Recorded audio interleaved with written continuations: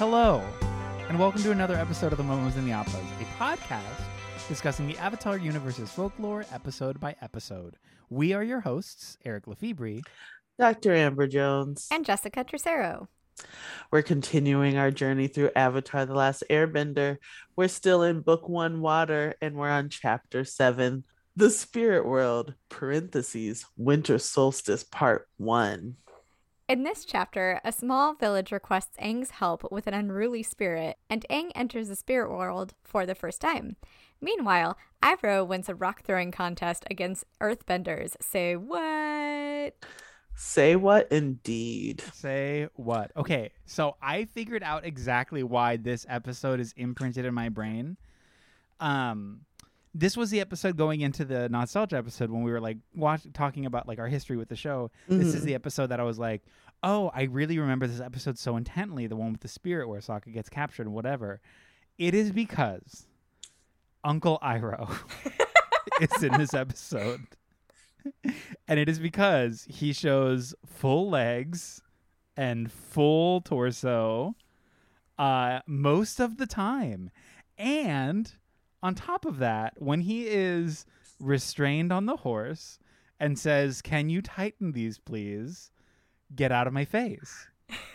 Him falling, like literally anything that has to do with him in this episode, I realized how intense my brain told it. Like, it wasn't because of like my brain didn't do the, oh, it's because he's hot. It was, remember this episode. And I do, it's like, oh, it's a spirit episode. It was the one episode that I always remember. And it is because of Uncle Iroh. 100%. He is so hot. He's so hot. Yes. 100. Like, and this is like before they explicitly wanted us to find him sexy. Yes. But it was just like, it's such clear sexiness.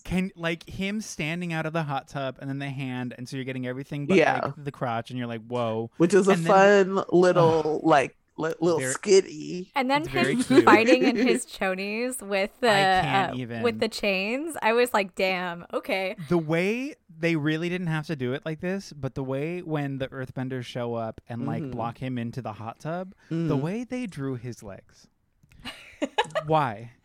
Like, I mean, thank you, but like, we already know that everything is very intentional with Avatar and with the animation, so I'm gonna say that was for you, Eric. Yeah, I like to think that they just knew we would find that a treat when we grew up. Oh my god. And that it would stick deeply in people's minds with their children. I like Uncle Iroh. Yeah. All of our daddy complexes got ignited in that moment. Okay. Ooh. Here we go. Yes. The whole, like, he found like a perfect little, it almost looks exactly like the like chakra pools that we see. So it's definitely like this beautiful little place. And he heated the water perfectly. Oh my god. He does a whole like thing heating the water, and it's just like, oh, I would have just climbed in with him. I want to be that little the field mouse. Vole. Yeah, the vole. I was just like, I wish I could be on his hand. Oh, just like a little field vole. Oh, to be that little creature being and held like in the hot the spring. vole totally liked him. He was trying to say like, oh, there's some earthbenders out there. Yeah, was like, hey, come you're on. Cool. Come we on. should leave here. Hey, let's go. Let's get out of here. Yeah, do you want to get out of here or like, what are you doing? I don't know, later? like, and like right now, I don't. Like I like have some fish that I was just gonna like put on the grill later, whatever. Like you look like you might be hungry. Oh, yeah. Because I sure am. I'm very hungry. I'm starving, actually. Famished. Yeah, I have not eaten in days. Oh my god. Oh my gosh. One day when they remake with the rated R, very sex positive Avatar.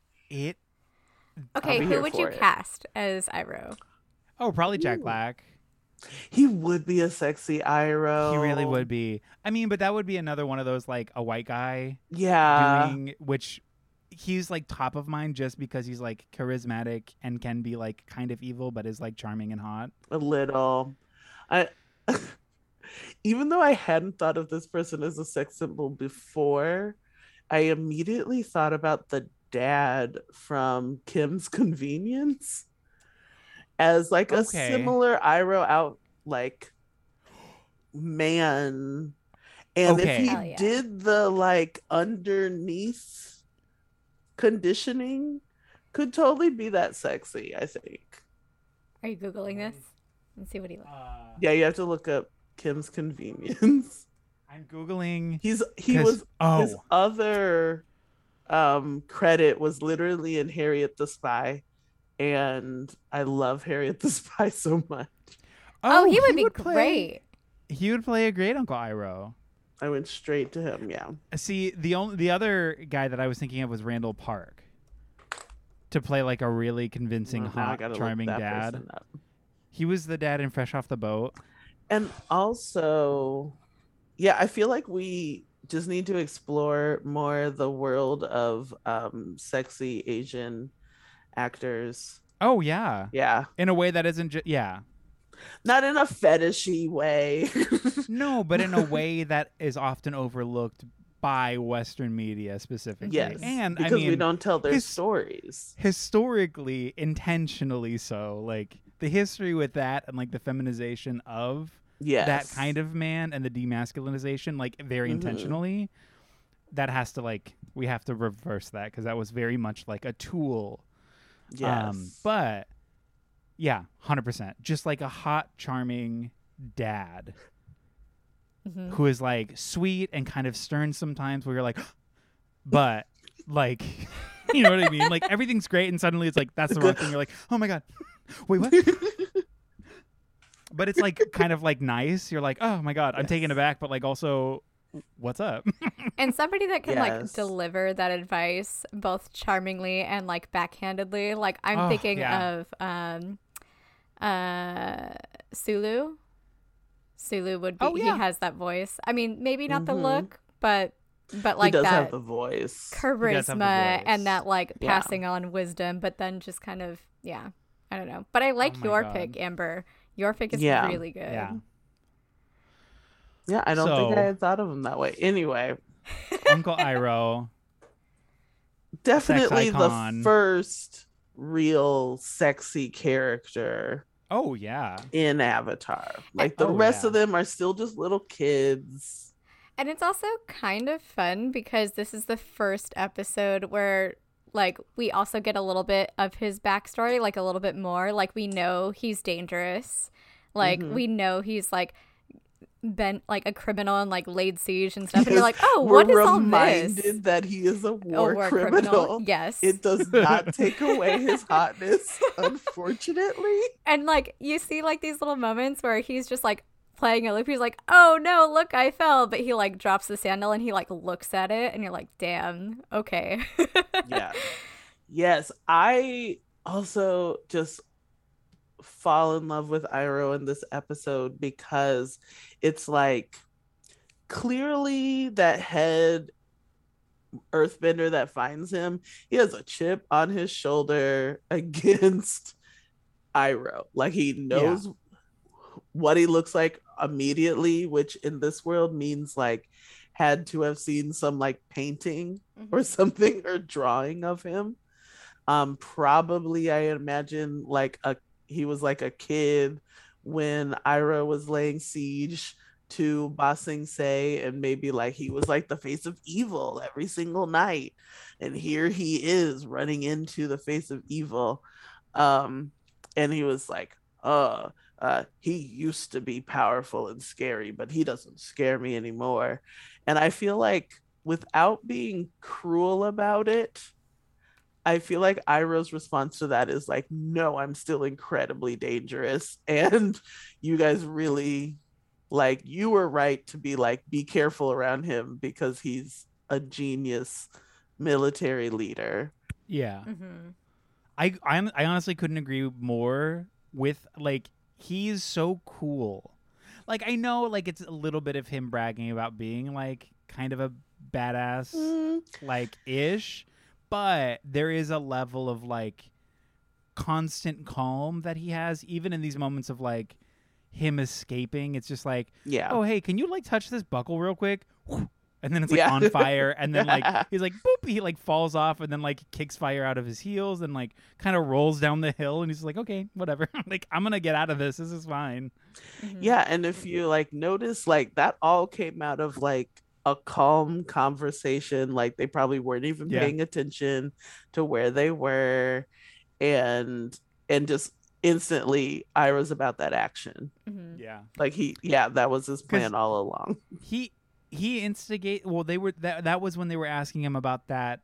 What was it? 600 days siege or something of Ba Sing Se. Yeah, and they were like, "You lost because you couldn't get through." He's like, "I lost because I was tired and I wanted to go home. I was bored."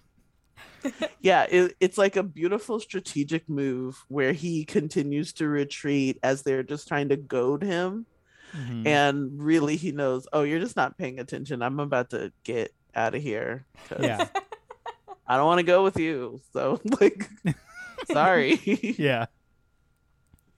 And I've talked about it before in the other podcast, but it's really, really beautiful. Iroh and Zuko fighting together in this episode. Yeah. Iroh has the perfect line. All of it is just like so smooth. And I feel like this is like the one time where it's just like, man, I think I forgive him for being a war criminal. Like he's just too cool. Like he is still mostly naked, only really wearing chains and what the I mean, he's used to that, right? This is not the first time. But he is not phased at all. All he uses is his chains in the fight. He doesn't even firebend against them. Like it's just such a fucking flex. Like I don't even have to use my bending against you. And by the way, I'm going to wrap my chain around this giant rock and throw it back at you, Earthbender. Didn't think that was happening, did you? And it's just so beautiful and perfect, and something that like only Iroh could have orchestrated. Like he's the only character that could have set that up so perfectly, and it's believable because he is a genius. And I like that that's how we're being told these things about him. It's not like, hey, remember when I was like heralded as such? It's like the person being like, no, he's dangerous, be careful. And then in this fight, like actively succeeding without even using a single power, just using sheer strength with no armor, nothing. I forgot the line. It was like, what are you doing? You're clearly outnumbered. And he was like, yes, but you're clearly outmatched. And it's like, I honestly, he's so hot. So hot. It's silly. It is silly how they characterize and depict this man in this show. There has to be some purposeful thing. I love shouting out the artists. Oh yeah. I feel like they know so much about what we really needed as children. Oh yeah, and probably. what we need now. It's got he's so effortless. And so it is actually his character, that sort of effortlessness of his character is something that I like that they're introducing in general. We've talked about it a little bit, but like his sense of just like things will happen as they come and you face it as it shows up. Like the sort of like be in the present. There is future, sure, but like it's not here yet, and there's no reason to dwell. There's just now, be present. The only thing that exists is here, you in this moment. So focus on that in the same way that like in the next episode we'll get into it, but Roku very much is like, you have been and you will continue to be, but right now it's like, how will I know when to come find you? He's like, that's not a question to ask right now. Yeah, you'll know when the you'll answer figure is, it out. Yeah, and it'll happen. happen. It will happen, and that's not something that you should worry about, because when when it's supposed to happen, it will. Have a great week. Yes, and I'm sure lots of people might miss this detail, but there's an important detail they have in this episode about Iroh, and they never really explain it. But the reason why Iroh, well, I'm not offering an answer to this. I'm saying Iroh can see Aang flying around in the spirit world. Well, Yes. he's in the physical world, but he's as a spirit, and so they've here suggested that Iroh can see spirits. He has some sort of sensitivity in order to see them. And I feel like that comes up immediately in the finale of this Yes. season. Mm-hmm. Yeah.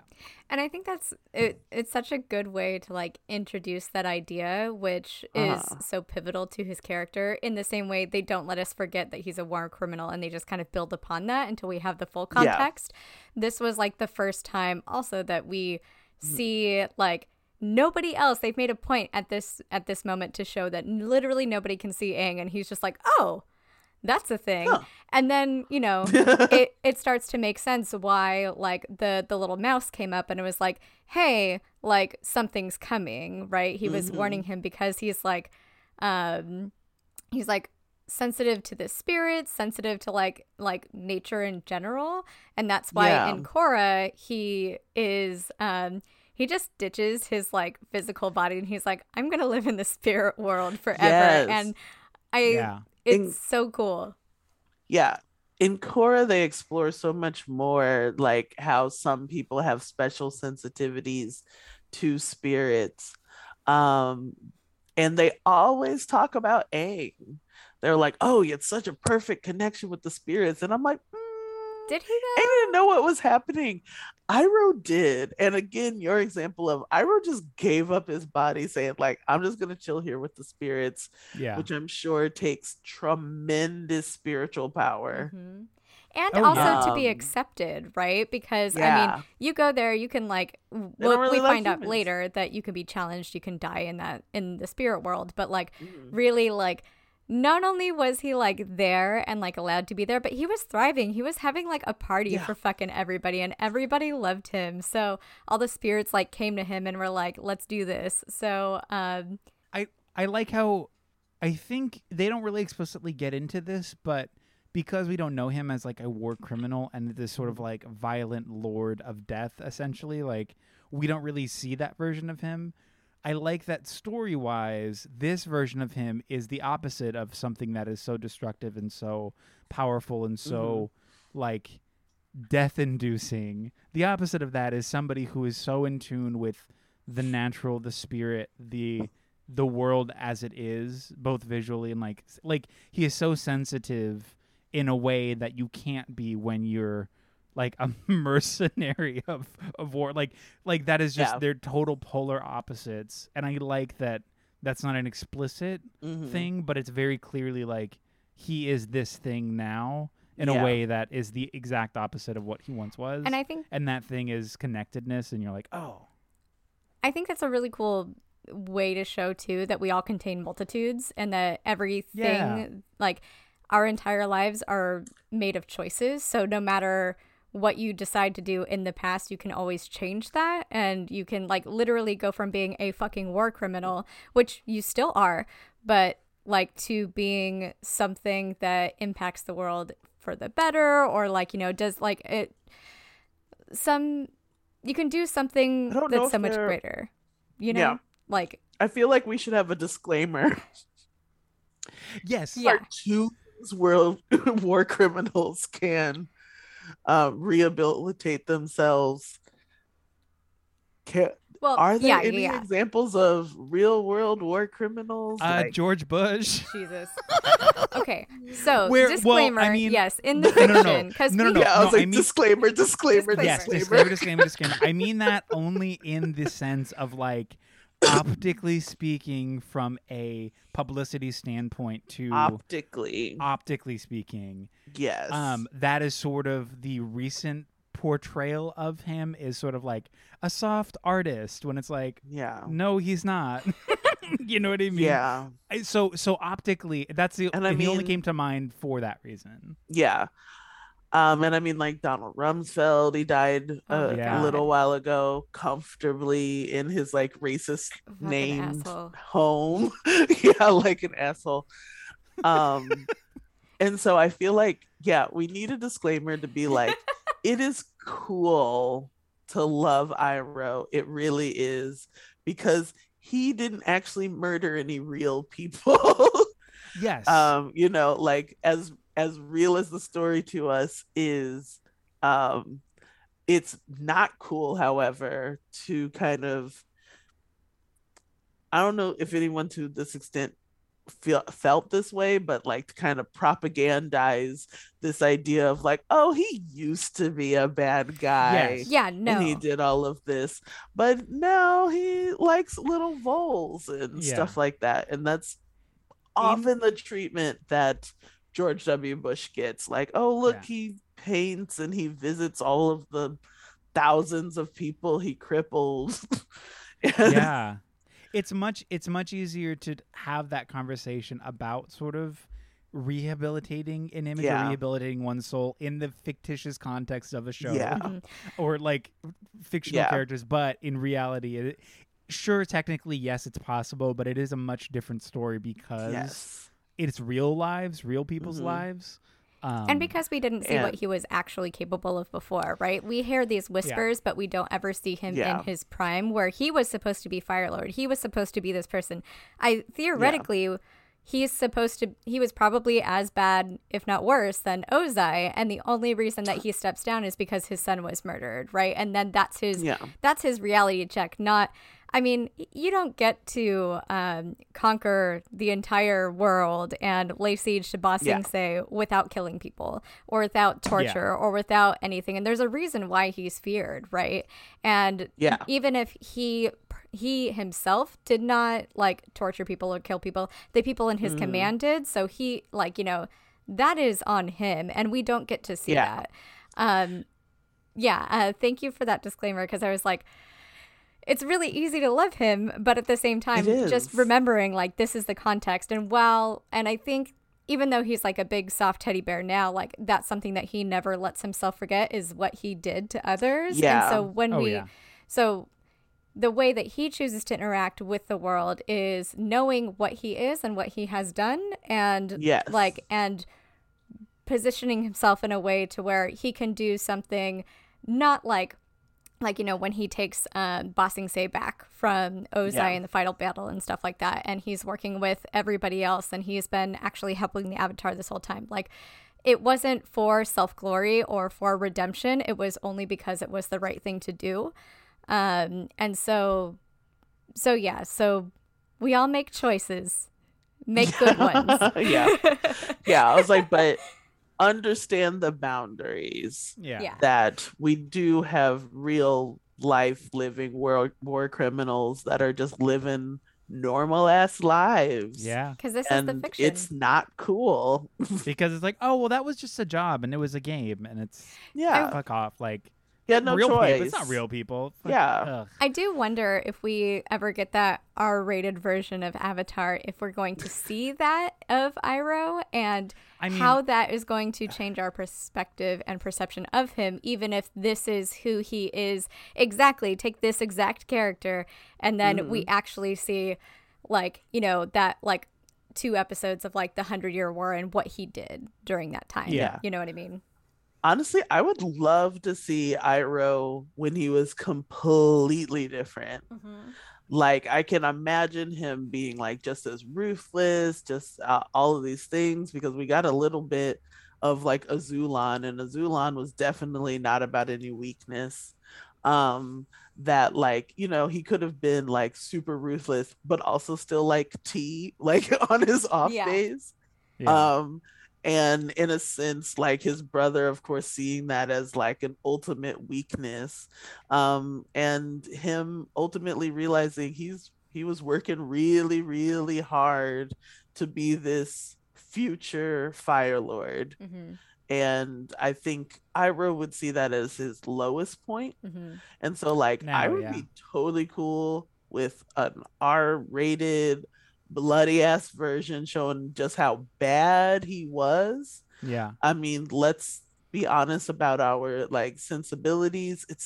He'll still be super sexy to us. Horrible things to the Earth Kingdom. Yes. I was gonna. I mean, never mind. If we need to talk, like, I'll talk about how I'm really attracted to like Vatu. Like, there's. Oh well, yeah. You don't really. Yeah. I know, of course, yeah. You don't really. I think that's something that's just hardwired in our brains. Be like, ooh, that. He's Batu. bad. That bad boy. Who's this kite? Yeah. Oh my Sexy goodness. kite with that. You're sexy voice. you're so tall. Ooh.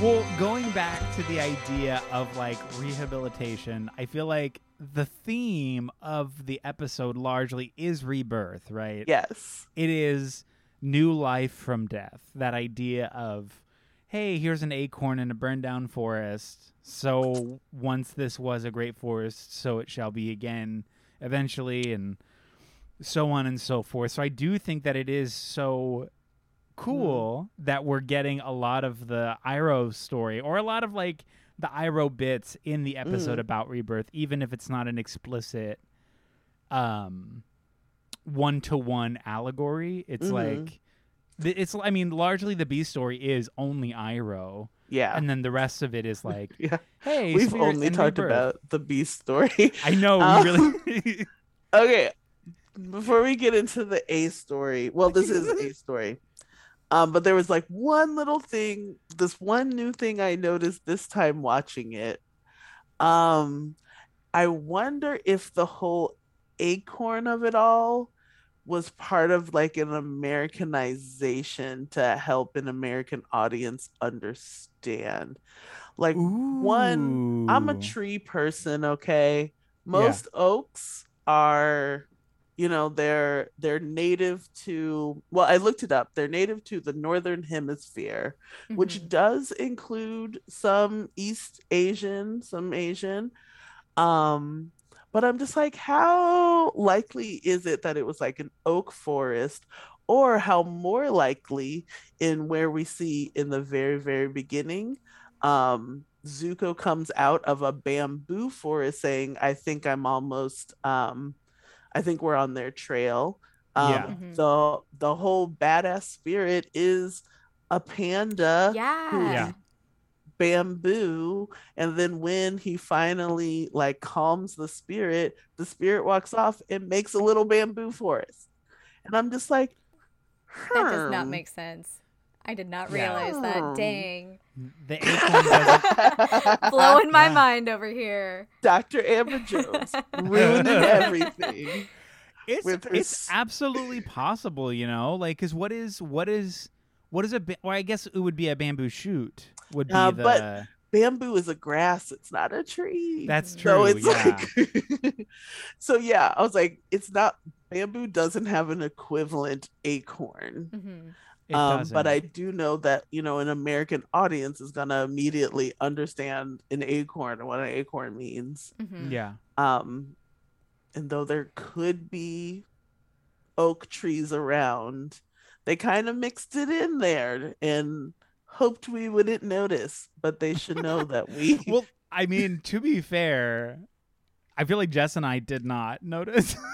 Oh no, we very much didn't like, notice the first 100 times. I mean, like, to your point, Amber, they could have, instead of saying like acorn, they could have been like, it's a seed. There's seeds everywhere, and like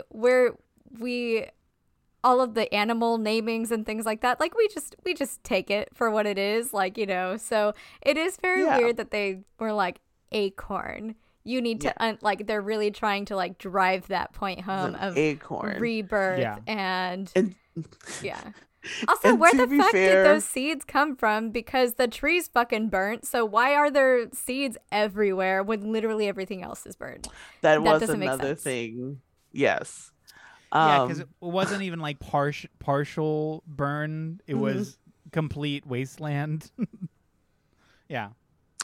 I will say when the spirit walks off and it makes that little bamboo forest, the other trees around don't look like bamboo trees. And so I'm like, maybe it's those trees Maybe that were it's mostly burned spirit down. bamboo, OMG. where it's more portal-esque than foliage. Maybe. Because then all of the people come out of the bamboo from the spirit world. I don't know. The only other bamboo we see is Zuko coming out of the bamboo. Mhm. Could Yeah. Zuko have accidentally been walking in the spirit world and not know it? Who knows? Maybe. That could be a nice Maybe. little level of mystery. I mean, he Wait, no, probably that's definitely wouldn't not. know Yeah, I because was he is like I so don't oblivious. think so. Okay, Yeah, he but wouldn't know if he was walking He'd be around. like, in "Where's my the- uncle?" Which, how Weird- cute was it that he was like, "There's the Avatar. No, you know what? I'm gonna go save my uncle." Even though he's like, "You have Yes. 30 minutes." It's like obviously like 8 hours later or something. He's like, "What the Yeah. hell?" He And knows his uncle is gonna do whatever. and you he get like wants. this little nugget Yeah. of like, even though he treats his uncle like shit, he's like, obviously cares. He doesn't know how to show love and affection because his dad was a horrible example of that. And so like now he goes to save his uncle, and like also he knows his uncle by like the smell of his gross ass feet. I thought that was so funny. He's like, "Oh my Well, god." that's more when they have to find him in season 3. In this one, he just finds the shoe. Well, no, he does smell it. Yeah, and he's like, He "Oh my smells god, that's it. definitely him." Oh That's my god. him. And I was like, that's so Part cute of me because is like, I wonder what that smells like. uh, I'd be interested in knowing what that smells like. I would sniff that too. But that And shows, I would like- tuck it into my little bag too, just like Zuko did. but that shows like a closeness, right? Like, but I thought that was just such a silly thing. I was like, this is so cute. This is so cute. He's like, okay, I'm gonna go save my uncle, and then No, it is. I'm It is. sorry, It's I an, just the Huh? sandal. started thinking of the raw sexuality of I- fighting people naked. yeah. But go on. No, it's a nice way to like introduce that Zuko isn't an all the way bad. Like he's a misled person who does have genuine empathy. Yes. And it's very like it's clear, even though he's like, I'm doing this for my dad. It's like, oh, there's so much more under that surface. Mhm. We're gonna Yeah. get there. Yes, raw sexual energy of fighting naked cannot even handle it. Feet stuff. Cannot. It's just there's a lot here. There There's is. really so much We here. barely talked about a story. But by way it's of kinda Iroh straightforward. in general, yeah, it's kind of straightforward. Yeah, Yeah. A story is just Adventure. It's also I mean, it. more of like Aang just being like, "Oh my god, I wasn't here," and then Katara being like, "Yes, but it wasn't your fault and it's okay." Yeah. And then again, Katara literally saves the whole day where Aang tells, like, when he touches a spirit, he's like, "Oh, it's okay, it's gonna grow back." He literally uses the exact words that she told him. He's just regurgitating it. So in a way, it's kind of like Aang is a medium for Katara to be the Avatar by proxy Katara and save the world. Saves the world. Yeah. Katara saves the world. Every single episode. He's really just a conduit for her direction. Kind And of. the only reason is because he's the Avatar and he has these Yeah. different skill sets. But If she would have just been the Avatar, she probably would have taken this journey by herself. She would have 100%. Oh, yeah. Yeah, it would have been probably it would have be been okay. a solo show. Her brother would not be One there. season. There would be no Team season, Avatar. yeah. It's just Get me Katara. at that Fire Lord. Yeah, literally. It's like, oh, let's just go straight there. Yeah. Yeah, the A story is pretty plain and simple. I do like that it is our first sort of introduction to Roku, Mm-hmm. or like the myth of Roku, where it's like, oh, this is his dragon. This is like we're getting more information in regards to it, and it's a nice little setup for the next episode. I also think it's really cute that like the Avatar's familiar goes with them into the spirit world in the end. I think that's really sweet. It's Yes. so nice. And we also know just in this case, they literally died together. Mm-hmm. Yeah. Yeah. Which is both sweet and sad. What else do we get in this? Sokka, I think this might be the first time, maybe, correct me if I'm wrong, where he's just like, fuck this, I'm going out there and helping Aang, and like literally is just like, I don't give a shit, like he can't do this on his own, because before he hasn't been taking him seriously, and even in this he's like, oh, I don't think you can do this, you can't do this, there's no way, but like he's still willing to like, Sokka's starting to get in the game. Yeah, he's like here for it now, which was nice. I don't know. It is really nice. Yeah, this is kind of a nice little moment for him, even though he immediately gets taken because he's such and immediately a fool. loses all agency. He's such a fool. But in the way that only he can within the story, which is nice. But it is cool to see him like not necessarily be kind of the asshole critic at every pass, where now it's actually like, no, like legit, we have to go. It's fun. He's gonna fail. Like, we must help him. And then it's like, no. It's fun that he's damseled in order to give Aang the motivation that he needs to like actually take this seriously and do what he has to. So I love that Sokka was the damsel, which is so funny to me. Oh yeah. For like Sokka always trying to be the hero, he's actually the damsel. Don't forget it. Yeah. Yeah, that was a nice little touch there. Let me see. What else is in this episode?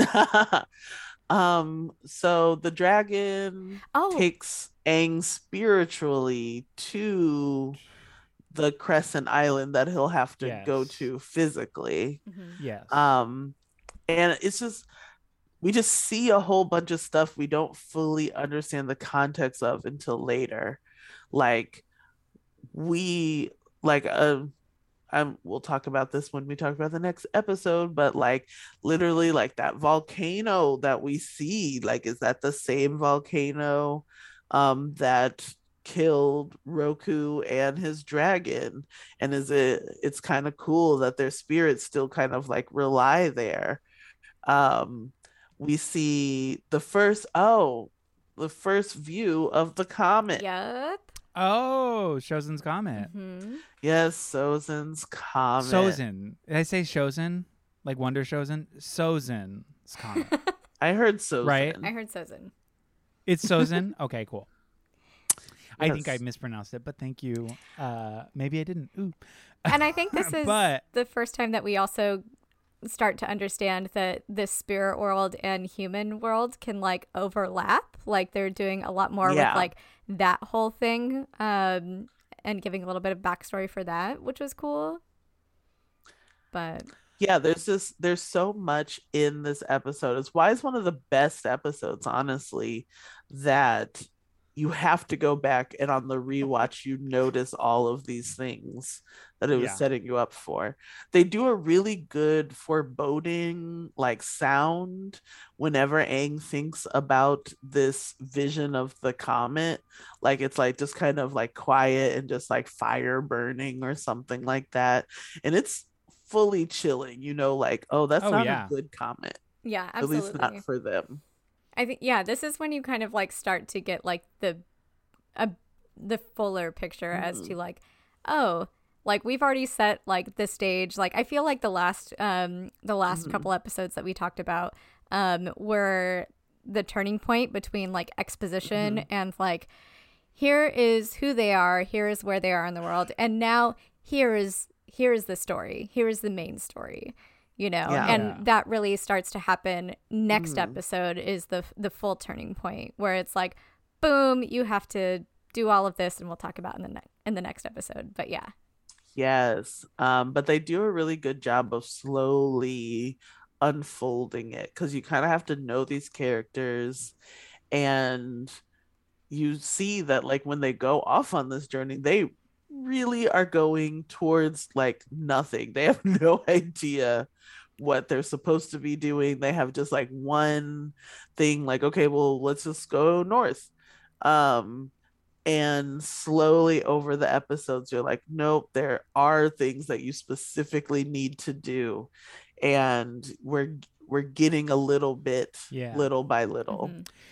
And I like that journey style does lend itself to that same sort of being in the present idea. Yes. I guess is it kind of like a Taoist mentality of like oneness and presentness, because it very much is like, oh, we just have to go north. That's all I know. Yeah. That's what we're doing. We'll find out what we need to do as it comes. So let's not worry about it. And then as soon as it's like, hey, is that something? It's like, that is exactly something. Let's go to it. Mm-hmm. And you're like, yep, okay, cool. As also, it presents itself, we do it. Mm-hmm. There's also one other thing that I thought was good foreshadowing.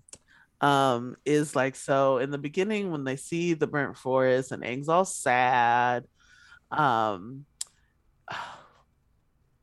he was like, it's not just about the forest. It's, I'm supposed to be the avatar, but no one's here to tell me how to do that.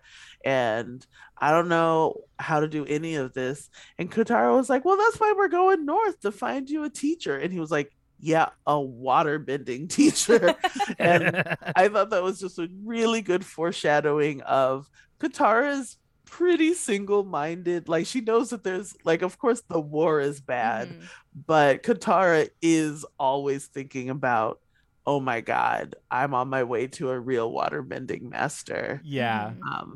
Well, it's nice because she is so excited about unlocking the possible potential that she's seeing in Aang, that she obviously knows she's capable of. She can feel it. It's palpable, but she just can't enact it in the way that she knows she can. Yeah. So I mean, I do love those little hints of that, of her being like, oh no, for sure your thing, but like, it's gonna be great. And he's like, why is it gonna be great? It's like, because it's gonna be great. Let's go.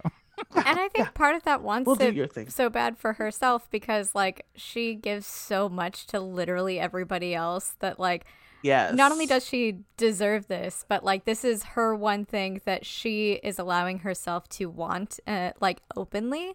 Because every other time it's like, oh, whatever, I'll do this. I'll mend your pants. I'll get all the supplies. It's fine. Like, oh, here's encouragement. Oh, you're a good boy. Good job, But like, this is the only thing that she really holds for herself and like her whole ambition. And she makes that known, which is why later on that's so kind of devastating, because she's been saying it literally this whole time. And like, even in these subtle ways, like you're pointing out, Amber. And like, so when what happens, that's why it's like even more shitty that like nobody else really cares, to the same level. Like no one seemed to have picked up on the fact that she was like desperately feeling pulled north so that she can realize her own power, because I think she is smart enough to know, like, yes, Aang has a lot of power, but I also have a lot of power. And by the way, I've saved his life like twice now. We've known each other for a few weeks. I can't wait to talk about those episodes. Yeah, I can't wait so to it's talk. beautiful that Katara believes in her own power, and that she, even while being super nice and helping people out, she is totally thinking about her future and what she's gonna do. It's such a good example for all people that it's just like, you can be giving and empathetic and all these things and still be a hero and get all the things that you need too. Like, you can care about yourself and others. Yes, and there is that, in order to nourish others, you must nourish yourself. Yeah. So there is that level of like, obviously she cares about others. Obviously it's about the community. However, to feel good and to give that goodness, there has to be goodness to begin with. And that starts with you. And maybe she knows that no one else is thinking about helping the little girl fight for herself. Oh, yeah. Like, no one's thinking about that. No. So gotta. As we've seen thus far with her brother, I mean, he doesn't give a shit. Like, he's actively like being the opposite. And I think Aang is so focused on saving the world and being the Avatar and all flirting. of this responsibility. Yeah. And flirting and relying completely on Katara for literally any moment of doubt. Anytime there's any even semblance of like, can I do this? He'll be like, hey, and she's like, you can do this. And here's Literally why. did And that he's in this like, episode perfect. when the villager came up and was like, hey, who are you? And he looks at Katara and she's like, yeah, go ahead. Like, he kind of like he likes her so much, but he also puts her into the mommy category because like he is like, look at me, look at me, look at me. But he doesn't. I personally don't feel like Aang really sees Katara at all right now. Not yet. Because like again, he goes off and does the flirty thing in the previous episodes and whatever. Yeah. But like he also. Literally, she is like practically screaming at the top of her lungs that I'm going to do waterbending. I want to do this. And we see her get frustrated because this is her thing. And Aang, like, you know, is better at it than she is. And he just started and all this stuff. And she wants something for herself, but he doesn't recognize that because he doesn't recognize her and her wants and ambitions at all. Because she is there for him and to serve him and to be cute and for him to like make doughy eyes on, right? Yeah. Yeah. Aang is totally fine with a mommy girlfriend. Yeah. The emotional support mommy girlfriend. Yeah. Yeah. He's a little Should boy. we call that's the episode title. That's- Aang and his emotional support mommy girlfriend. yeah. Well, I feel like that's nuzzles closer to Katara's bosom. That just went another way. yes. Well, I feel like that's a great place to Let's end close the I episode. agree. Bosom. Because right on the bosom.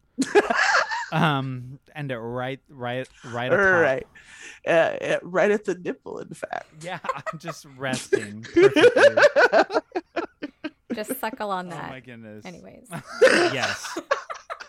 Like, to be fair, like our listeners suckle on the show for content. Yes. Yes. So does. Okay. So do thank you we so much all. for What a listening. thirsty episode. It really is a very sex heavy Oh episode. yeah. We could not stop. Okay. Okay. No. Thank you so much for joining us here for episode. What episode is 7? 7. Sorry. Sex, Thank you for sex, joining sex. us here today. Episode 7 of the Momas and the Appas. Music and editing by Eric Lefebvre. Artwork by David Tercero. Do not forget to rate and review us wherever you get your pods. Bye. Bye. Oh, yeah, bye. Farewell. Bye. The end. Stay tuned for another episode next time. See you Ooh, later. Will Goodbye. there be more titty? Don't know. probably.